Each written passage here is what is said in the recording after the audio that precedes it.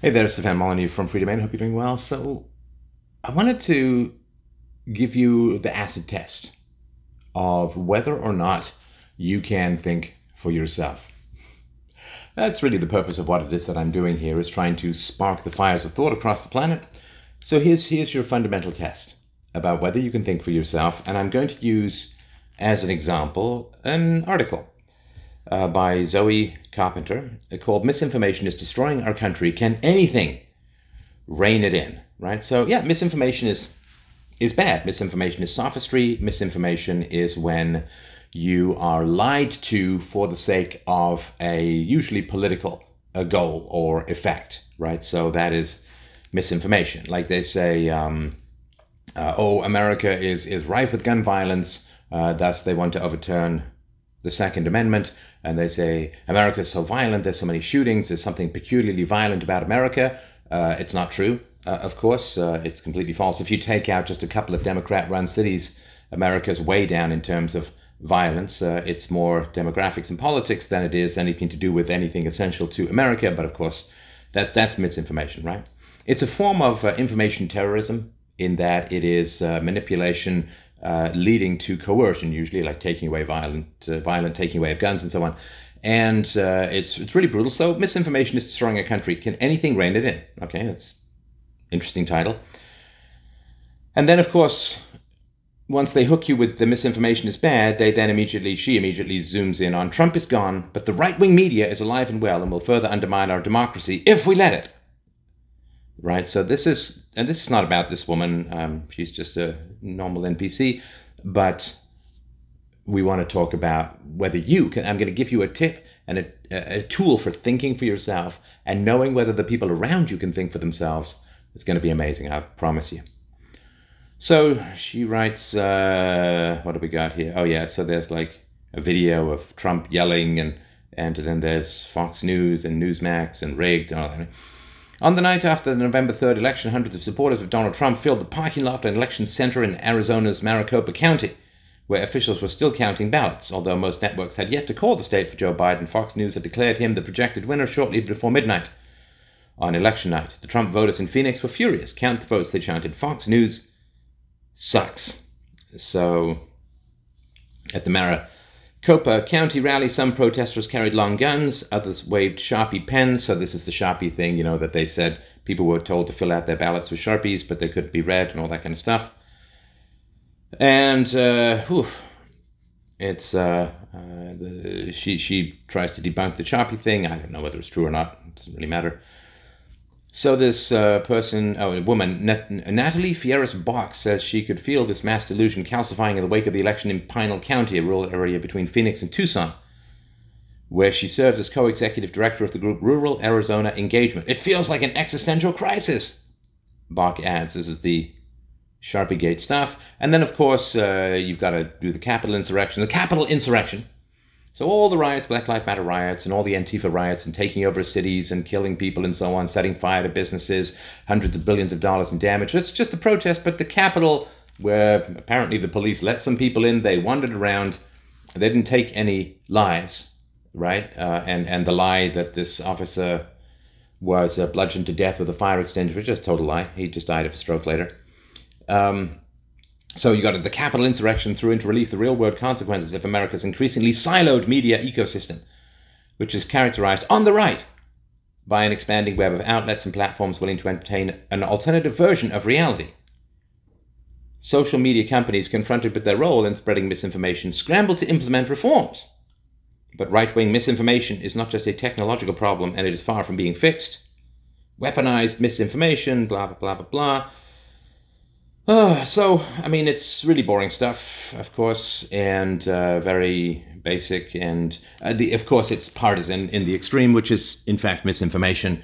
She doesn't talk about it's easy and again, kind of boring, so I don't really do politics anymore. This is about philosophy and epistemology, not politics.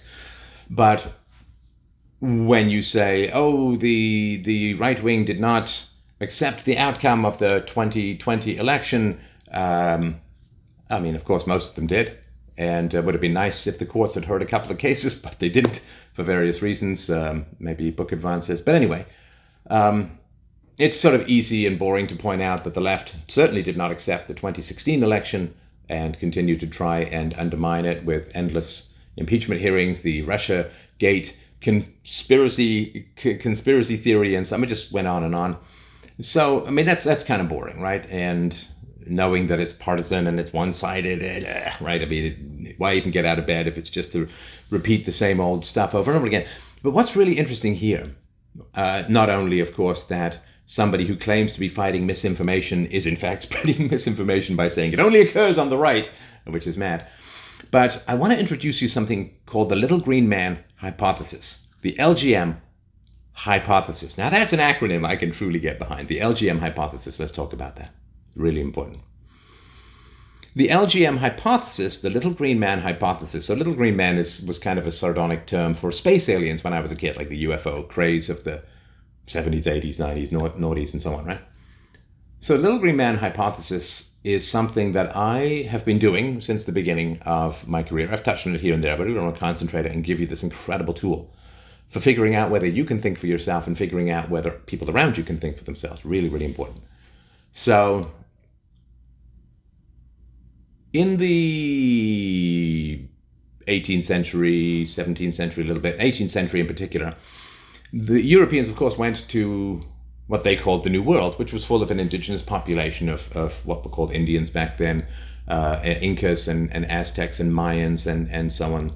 And they would sometimes bring these natives, which they called savages, back to Versailles, to London, to the Houses of Parliament, to Rome. They would bring these, and then they would they would know some of the language, and they would ask the indigenous population of the Americas what they thought of European civilization.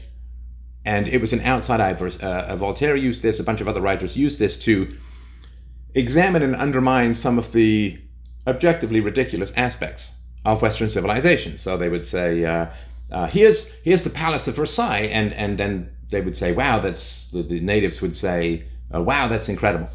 And then they would say, oh, and here's a man living under a bridge over the River Seine.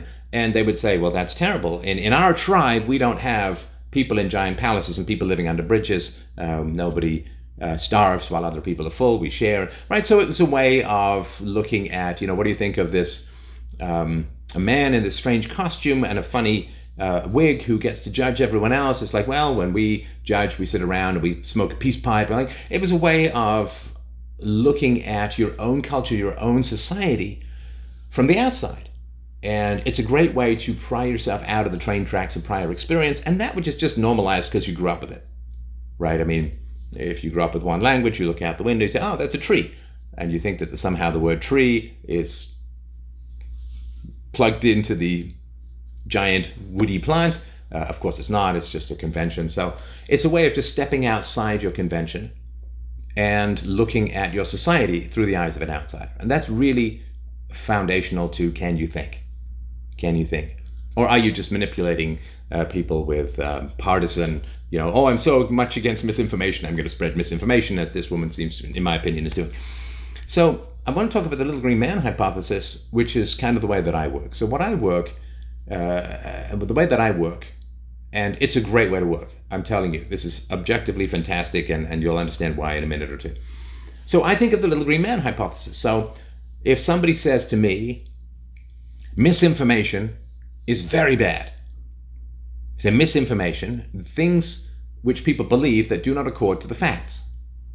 And that's really a failure in training people in epistemology, right? How to reason in accordance with evidence to figure out what is true and what is false, right? So I will accept that misinformation is a massive problem. I mean, that's kind of why I've been doing the show for so long. Misinformation is a huge problem, and boy, oh boy, should we ever do something about it. So then what you have to do is, instead of thinking of the insurrection on January the 6th, and Trump told people to drink bleach and all these things which aren't really true, but people believe. So instead of thinking of all of that, you got to zoom out. Like, you got to think like you're a space alien. You're just taking off your helmet, sniffing the deep earth air, and you're trying to figure out, wow, these people really seem to be fussed by misinformation. They really seem to think that misinformation is a bad thing. Okay. I take them at their word, says the little green man, the space alien. And he says, so misinformation is a failure to accurately identify truth and falsehood. It's an epistemological failure. Epistemology is study of knowledge, how we come to know things that are true. So, okay, so then what I would do, and you got to think about this like you're the space alien, right? What you would do is you'd say, okay, so we have a failure fundamentally of education. Misinformation. People are susceptible to misinformation because they cannot distinguish truth from falsehood. And we can go with everything this woman says as being perfectly true. There was this massive insurrection, and the election was the fairest election in all of history, and blah, blah, blah. All of this is true, and we say she thinks that there's a massive problem with misinformation. Misinformation is a problem of education. Little man, LGM hypothesis. You've got to burn this in your brain. LGM hypothesis. So then what you do is you zoom out of the minutiae and the details, and was it insurrection, and what did Trump actually say, and find people how you zoom out of all of that stuff. That's completely irrelevant distraction. That's all just political terrorism, and it comes from both sides, of course, right? So what you do is you say misinformation arises from a lack of education. Because if you're educated properly, then you're good, not perfect, but good at differentiating truth from falsehood. Right? If somebody makes a claim, you will look at the source materials, you will look at the consistency of the information, you will examine motives of the person who is making the claim. Are they on the left? And they're making claims that only misinformation occurs on the right, as this woman seems to be doing. You will try to tease and suss out, so to speak, what is true from what is false. That's how to be educated. It's the fundamental basis of education, is knowing what is true and what is false. Certainly the fundamental purpose. Well, it's a necessary but not sufficient purpose for philosophy. The whole point of philosophy is morality. What is right and what is wrong, what is good and what is evil. But you can't know what is right and what is wrong, what is good and what is evil, if you don't know what is true, what is false, right? Morality has to have something to do with truth and universality, and evil has to do with manipulation and sophistry. So, given as a little green man, like a space alien just coming out of the spaceship looking, oh my gosh, everybody's panicked about misinformation. Misinformation is a problem of education. So, boom! Who's in trouble? Who's in charge of education? That's all you need to do. Who's in charge of education? Misinformation is the failure to identify truth from falsehood, which is an educational issue. Who is in charge of education? If misinformation is a huge problem, the cause of that problem is the educational system. So you'd say, okay, who's in charge of education? You say, the government is in charge of education. The government runs the curricula, the government forces people to pay for children to be educated, the government runs the schools, the government is in charge of education. So you'd say, okay, well then misinformation, or people's susceptibility to misinformation, goes back to them being poorly educated in government schools, right? So the problem is not the right or the left, or of course the left really runs the educational system at the moment, but you would look and say the problem is with the educational system. So then you would say, okay, well let's look at the educational materials and try and figure out what's going wrong, why people aren't taught about how to differentiate truth and falsehood, right? Correct from incorrect, accurate from false.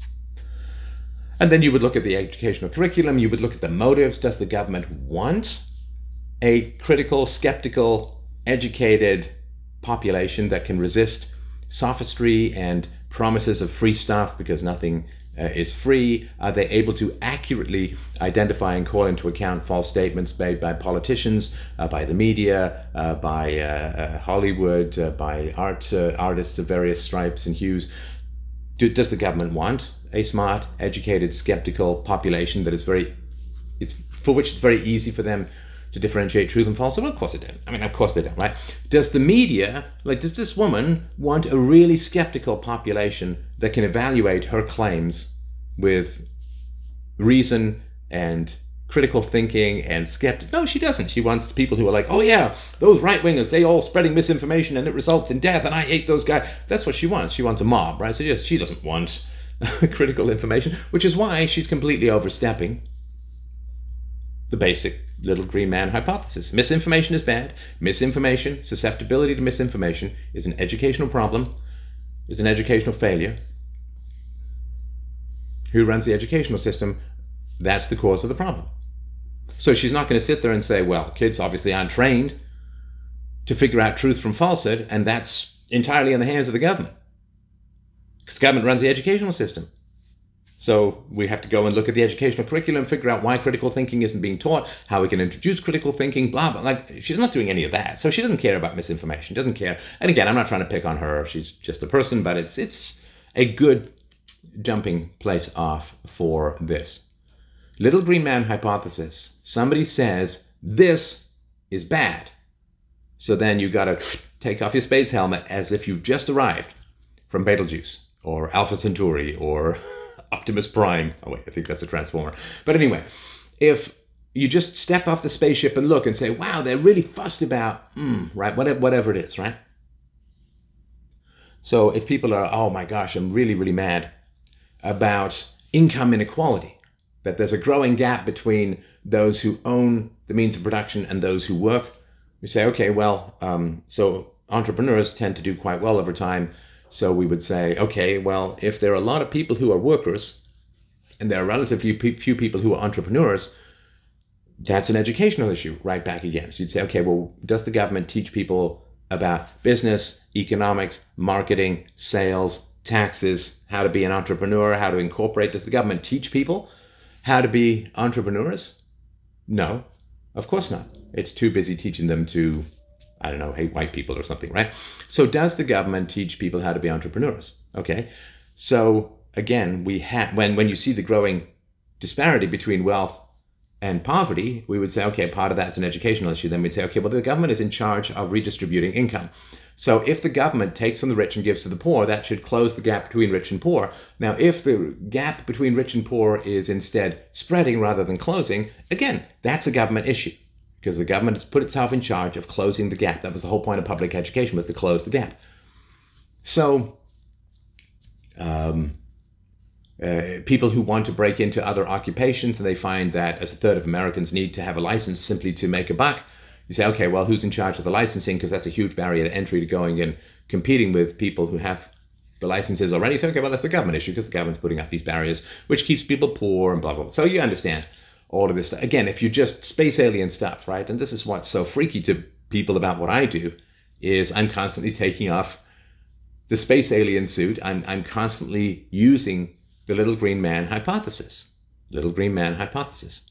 Now, if you do this, it's incredible, it's powerful, it's fascinating, and it blows people's minds. Because I agree with this woman, Zoe, I think her name was. I agree with her. Misinformation is a huge issue. It's a huge issue. So we need to teach people how to think critically, right? We need to get them to ask those Socratic questions, look for contradictions, look for universals, ask those who claim to be wise for the very definitions of statements they claim are wise, check them for consistency, check them for universality, check them against the evidence, all of this sort of stuff, right? Wonderful. Now, she's not, can you imagine? She writes this article and then says, oh, but there's this guy on the internet really teaches critical thinking. He's got a whole book of Art of the Argument. He's got a 17-part introduction to philosophy that teaches you how to think critically. Boy, if you want to fight misinformation, man, you go to a philosopher and he'll teach you, if he's good, how to avoid misinformation and not be taken in by sophists and all that, right? Of course, she's never going to do that in a million years, right? She doesn't want critical thinking. She wants to rouse the mob by claiming to be against critical thinking, against misinformation and for critical thinking. So the little green man hypothesis is really powerful. I'll give you sort of one other example where I don't use it against the left or the government, but this is where I use it but with regards to libertarianism, right? So libertarianism is very much founded on the non-aggression principle. You should not initiate the use of force against others. And for that, they say, oh, taxation is theft, and central banking is theft, and inflation is theft, and government control is theft, and bullying. And it's hard to argue when you accept the non-aggression principle. But you can't really do much about those things, right? And, one of the things that sophists do is they will say to you, this is a giant moral issue, and you should focus on it even though you have little to no control over it, right? That's how they castrate morality, is they say this moral issue is pressing and you have to try and will it in a sphere you can't possibly or can barely even influence. Right? You get these moral hysterias. Everything is sexist, everything is homophobic, everything income inequality and racism and big giant issues, which you as an individual you can't really do much about, and they get you to burn out your motor of morality by getting incredibly frustrated and trying to will control over things that you can barely, if at all, control. So you see this all the time. And this is one of the reasons why, more than half of women on the left have a mental illness, and probably pretty serious mental illnesses. Partly that's because people with mental illnesses are, I think, drawn towards impossible tasks, but also because having an impossible task that you must achieve, right? It's an impossibility, right? An impossible task that you must achieve. If you said that the world is hideously unjust and will forever remain so until everyone's the same height, you would go slowly insane trying to solve that, because you can't really control that. It's the same thing with IQ and intelligence and all of that. So if you were to say, well, you can't rest easy, you can't relax, you can't think that your country is a good country or the world is a good place until everyone's exactly the same height, males, females, children, adults, doesn't matter. Everyone's exactly the same height, and until that is achieved, you cannot rest. Your moral crusade is 150%, you're going to burn out your motor. You're going to burn out your motor. Right? If your personal trainer wants to injure you rather than have you become healthy, then your personal trainer will drop weights onto you that you can't possibly lift or hold onto, and then you'll try and struggle and hurt yourself, and you'll tear cartilage and you'll pull muscles and you'll get injured, right? Because you're being given a weight that you can't possibly manage. It's the same thing with giving people these massive, impossible moral tasks, rather than what can you do in your own life, like global warming, whatever it comes up, whatever they come up with. When I was a kid, it was endless environmental catastrophes and nuclear war, the Cold War, and so on, right?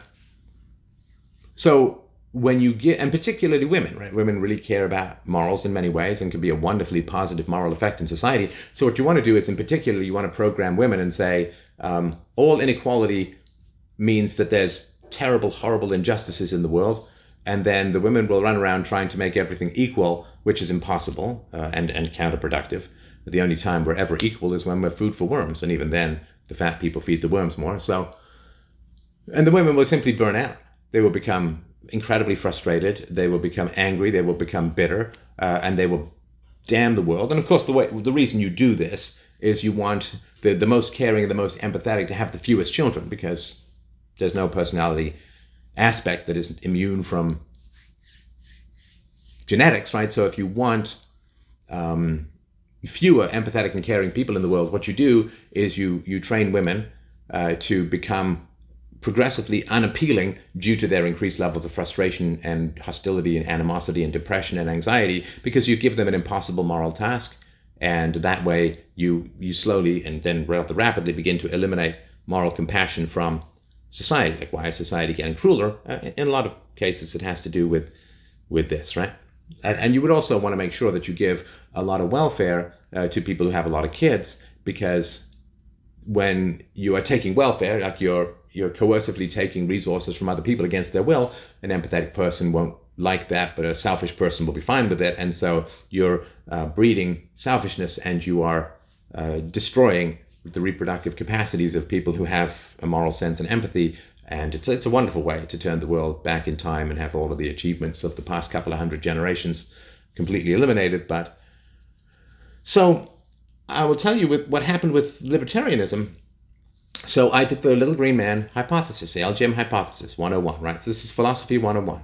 If I was a space alien just disembarked, what would I see and how would I solve these problems? So I accepted and am fully behind non-aggression principle. Do not initiate force against others, right? Now, if I were an evil genius, then what I would do is I would say to all of the people who were really interested in the non-aggression principle that they really need to fix taxation, the Federal Reserve, foreign policy, and war, and national debts, and money printing, and inflation. I would say to them, oh, you're really interested in the non-aggression principle? then what you really need to do is focus on these things you can't possibly control as an individual. You can't, like zero, effectively 0.00001%. Okay, come on. I mean, you people wouldn't even play Russian roulette, which is a 1 in 6 chance of living, right? And so I would say to all the people who are interested in the non-aggression principle, you got to focus on all these big giant things you can't control. And they'll love that too, because they can't have any effect on it. They're not really harming the interests of any evil people in particular, and therefore they get to feel that they're doing good by trying to jump and catch levers they can't possibly catch, and even if they could catch them, they couldn't possibly move them. So I would castrate libertarians by having them focus on big giant socioeconomic, political, and military industrial messes that they couldn't possibly change. And that's a wonderful way to take people most interested in the non-aggression principle and completely neuter them and make them absolutely useless and have them spin their wheels, burn themselves out, look foolish, look ridiculous, lower their chances of mating and then passing along the wisdom and genetics of an adherence of the non-aggression principles. You're just winnowing them out of the gene pool. You're winnowing them out of the population. It's a beautiful strategy. Now, what I did when I was on the scene as a thinker, I did the little green man hypothesis. Little green man hypothesis, remember, is I accept that your issue is a huge issue. Let's sort by 2 columns. Prevalence, effect. Prevalence and effect. How prevalent is the issue and what effect can you have on it, right? How prevalent. So this woman, she can't change the educational zone. She can't change the educational system. But what she can do is she can say, look, clearly the educational system is churning out people incredibly susceptible to misinformation. So the first thing that you want to do is pull your kids out of government schools and teach them yourselves with the wonderful resources available on the internet to promote critical thinking, right? That's what you would want. She would say all of that, right? Then at least she could convince people to get their kids out of the brain-wrecking treadmill of Pink Floyd-style sausage-making, brain-ending government education. So she's not doing any of that, right? She just wants to generate hatred rather than solve problems, I would imagine. So you sort by the prevalence of the issue, and then you sort by the effect you can have. And what you want is highest prevalence and most effect, right? That's what you want. If you want to solve a problem, highest prevalence, most effect, right? So if you are a researcher, you want to search for the most common disease that you can have the most effect on, right? The most common disease that you can have the most effect on. Now, of course, the severity of the disease matters as well, but with regards to the non-aggression principle, it's pretty simple. What you do is you look at society, again, take the space helmet off, little green man hypothesis. You look at society like you were never there before, like you know nothing about it, blank slate, tabula rasa, and you just think of, you sort by, I used to do these all the times in databases, you can do it in spreadsheets and so on. You two columns, sort by, right? So the non-aggression principle, violations of the non-aggression principle, right? VNAP, violations of the non-aggression principle, the VNAPs. So you'd say, okay, the most common VNAPs that you can have the most effect on. Okay, taxation is very common, can't really have much effect on it. Inflation, money printing, very common, can't really have much of an effect on it. Spanking, boom, boom. Massively common. In terms of the people who are actually violating the non-aggression principle. So there are very few central bankers, and even they don't violently enforce their system themselves. They rely on the police and so on, right? There are very few people who collect taxes relative to those who pay it. So violations of the non-aggression principle, spanking is by far the most common. It's by far the most common. Depending on the race, it's 65 to 85% admit that they do it. And from the research, it happens many times a week in many families, right? So spanking, violation of the non-aggression principle. Is it the most widespread? Yes. It is incredibly serious? Yes, it is. And I did the whole Bomb in the Brain series on the effects of spanking, on the effects of child abuse. It takes off, on average, 20 years off your life to be abused as a child. Higher rates of cancer, ischemic heart disease, addiction, promiscuity, various other diseases, and overeating. And on average, it takes 20 years off your lifespan. I think smoking only takes 7 years, right? So it's like 3 smokings to be abused as a child as far as its effects on your health, which is why, like myself, if you were abused as a child, you got to take particularly good care of your health. And so with regards to libertarians, I did the dual sort. I want to sort by the prevalence of the violations of the non-aggression principle. Okay, spanking, clearly, it's the most prevalent. And that which you can have the most effect on. Well, yeah. Because you don't have to spank. You have to pay your taxes. But nobody goes to jail for not spanking. Nobody goes to jail for not spanking. So that is the little green man hypothesis, the LGM hypothesis. You look for the widest prevalence of the most serious stuff that you can have an effect on. I guess you sort by three things. Widest prevalence, most serious, that you can have an effect on. And if you started a movement to not pay your taxes, you would go to jail. But if you start a movement to not spank, to not circumcise, to not brutalize children, you don't go to jail. Perfectly legal for all of that stuff. Safest, most prevalent, safest to oppose, most prevalent, most serious, that you can have the most effect on. Of course it's spanking, which is why one of my very early shows and articles was, does spanking violate the non-aggression principle? And I was promoting peaceful parenting and voluntarism within relationships and focusing on, and you know that I actually had an effect because of the violence of the opposition that came to me. Not just, to a small degree from libertarianism, although mostly just ignored me, but from the mainstream media and so on. Because when you actually do harm the interests of evil people, they'll strike back at you, right? Which is why libertarians are considered a joke, and I'm considered one of the most evil men in the known universe, because I'm actually harming the interests of evil people by promoting voluntarism and peace and the non-aggression principle in personal relationships, particularly parent to child. So the little green man hypothesis is really, really powerful. Really urge you, and look at it in yourself. Look at it in yourself. Little green man hypothesis. You accept the person's complaint, and then you strip yourself of all knowledge, blank slate, taking off the space helmet, viewing this place for the indigenous population person from North America at the Palace of Versailles in 1789. Look at it with completely fresh eyes, new eyes, as if you know nothing. Explain it to me like I'm 5 years old. Non-aggression principle is really bad. Yeah, it is.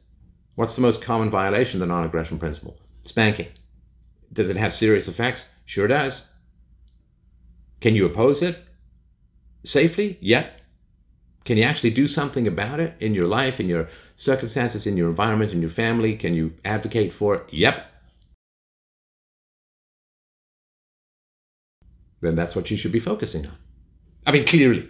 And unless you just want to virtue signal and talk about how you're against the non-aggression principle, but never actually interfere with the evil actions of evil people so that you don't get any blowback. So you can just pretend to be good, pretend to be virtuous, pretend that you oppose violations of the non-aggression principle, but not really, not in any tangible, actual, practical sense. Because otherwise you piss off evil people and they will come after you as they've come after me, right? So little green man hypothesis is really, really important. Misinformation is bad. Oh, okay. So it's an educational issue. Who teaches the children, and what could you do to change that? Well, the government teaches the children, and you can homeschool most places. Easy peasy, nice and easy, right?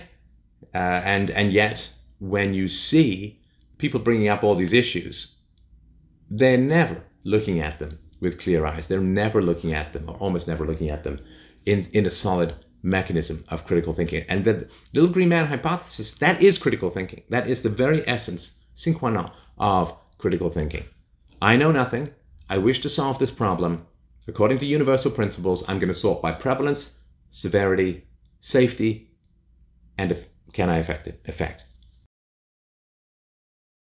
And if you're not willing to do that, now that you know, it's not that you can't think, it's that you won't.